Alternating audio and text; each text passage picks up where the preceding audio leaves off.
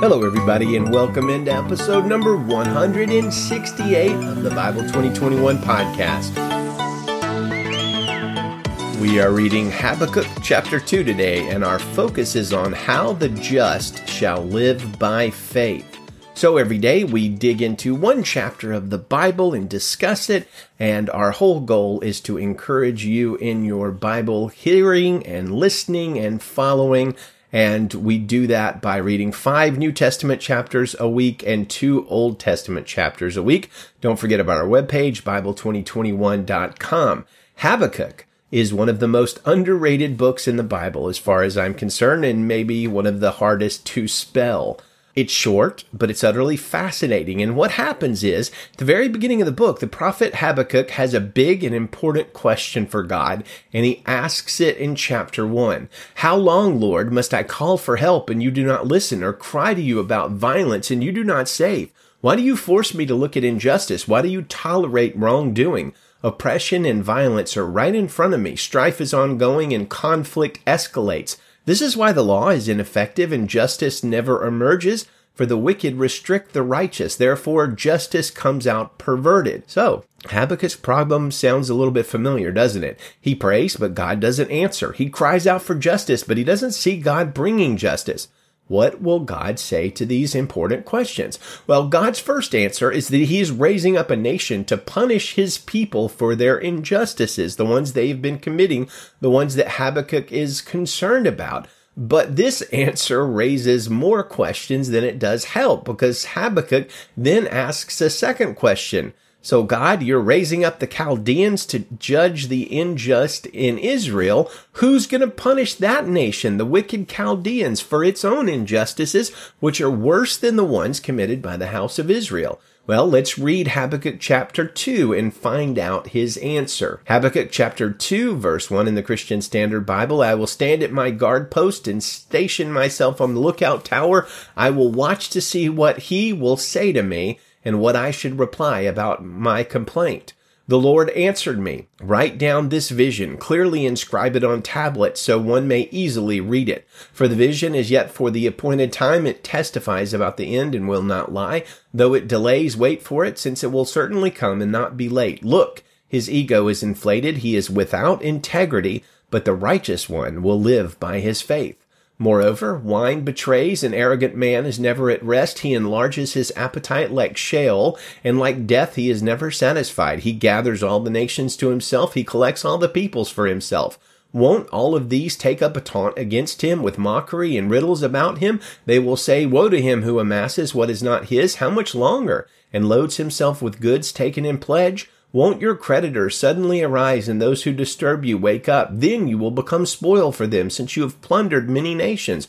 All the peoples who remain will plunder you because of human bloodshed and violence against land, cities, and all who live in them. Woe to him who dishonestly makes wealth for his house, to place his nest on high, to escape the grasp of disaster. You've planned shame for your house by wiping out many peoples and sinning against your own self, for the stones will cry out from the wall, and the rafters will answer them from the woodwork. Woe to him who builds a city with bloodshed and founds a town with injustice. Is it not from the Lord of armies that the people labor only to fuel the fire, and countries exhaust themselves for nothing?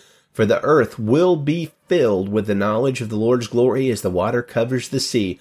Woe to him who gives his neighbors drink, pouring out your wrath, and even making them drunk in order to look at their nakedness. You will be filled with disgrace instead of glory. You also drink and expose your uncircumcision. The cup in the Lord's right hand will come around to you, and utter disgrace will cover your glory. For your violence against Lebanon will overwhelm you. The destruction of animals will terrify you because of your human bloodshed and violence against lands, cities, and all who live in them. What use is a carved idol after its craftsman carves it? It's only a cast image, a teacher of lies. For the one who crafts its shape trusts in it, and makes worthless idols that cannot speak. Woe to him who says to wood, wake up, or to a mute stone, come alive. Can it teach? Look, it may be plated with gold and silver, yet there's no breath in it at all. But the Lord is in his holy temple. Let the whole earth be silent in his presence. Well, first, let's note one of the most misused and misinterpreted verses in the Bible, especially in the church, is in this passage. It's Habakkuk 2:2. The Lord answered me, Write down this vision, clearly inscribe it on tablets so one may easily read it. You might have heard it in a different translation. Write the vision and make it plain. So many pastors and churches have used that passage as an indicator that the church should write down its mission or vision in like a two-sentence statement or something and make sure everybody knows it and can recite it. But of course, in context, God is simply telling Habakkuk that he's about to give him an answer to his second question and that Habakkuk needs to write what he's told down, which, of course, he does. And therefore, we have the book of Habakkuk. Second, let's note that God doesn't fully answer Habakkuk's questions any more than he fully answers Job's questions in the book of Job. God doesn't owe man an explanation for everything that happens, but we do get some very strong wisdom from God here, including this wonderfully powerful statement in verse 4. His ego is inflated. He is without integrity, but the righteous one will live by his faith. So I think God is saying to Habakkuk, don't worry about the Chaldeans, Habakkuk. Know this. My righteous one, those who set their hearts on following me and following my ways, says the Lord, will live by his faith. This is a big deal here. And Pastor Martin Lloyd-Jones helps us to see that truth and the fact that the just shall live by faith is a truth that permeates both the Old Testament and the New Testament. Dr. Lloyd-Jones says, according to the scriptures, there is only one way of obtaining salvation, entrance into heaven, and all those blessings, and that is the way of faith. All of the Old Testament saints believed explicitly in God, and they exercised faith. In Habakkuk 2:4, we read, the just shall live by his faith. This is the theme and the message of the Old Testament from beginning to end, and as in Hebrews 11, it is reiterated and repeated in the New Testament. Paul, quoting from Habakkuk, says in Romans 1:17 as well, the just shall live by faith. And this is the theme of all of his letters.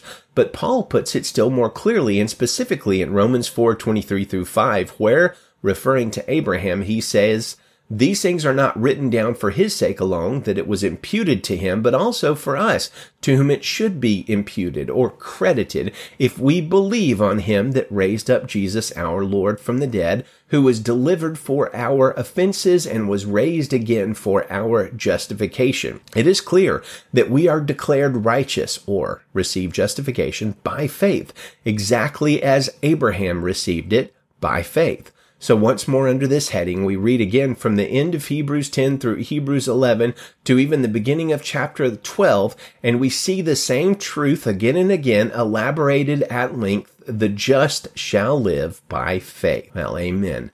Let's close with our Bible memory verse for the month of June. It's from the book of Daniel, chapter 6, verse 23, when Daniel was pulled out of the lion's den after a whole night in which God had protected him from the hungry lions by sending his angel. The king was overjoyed and gave orders to take Daniel out of the lion's den. When Daniel was brought up from the den, he was found to be unharmed, for he trusted in his God. And here we see the righteous were protected by their faith. Well, my friends, let us walk in faith, and may the word strengthen your faith today. Good day to you, and Godspeed.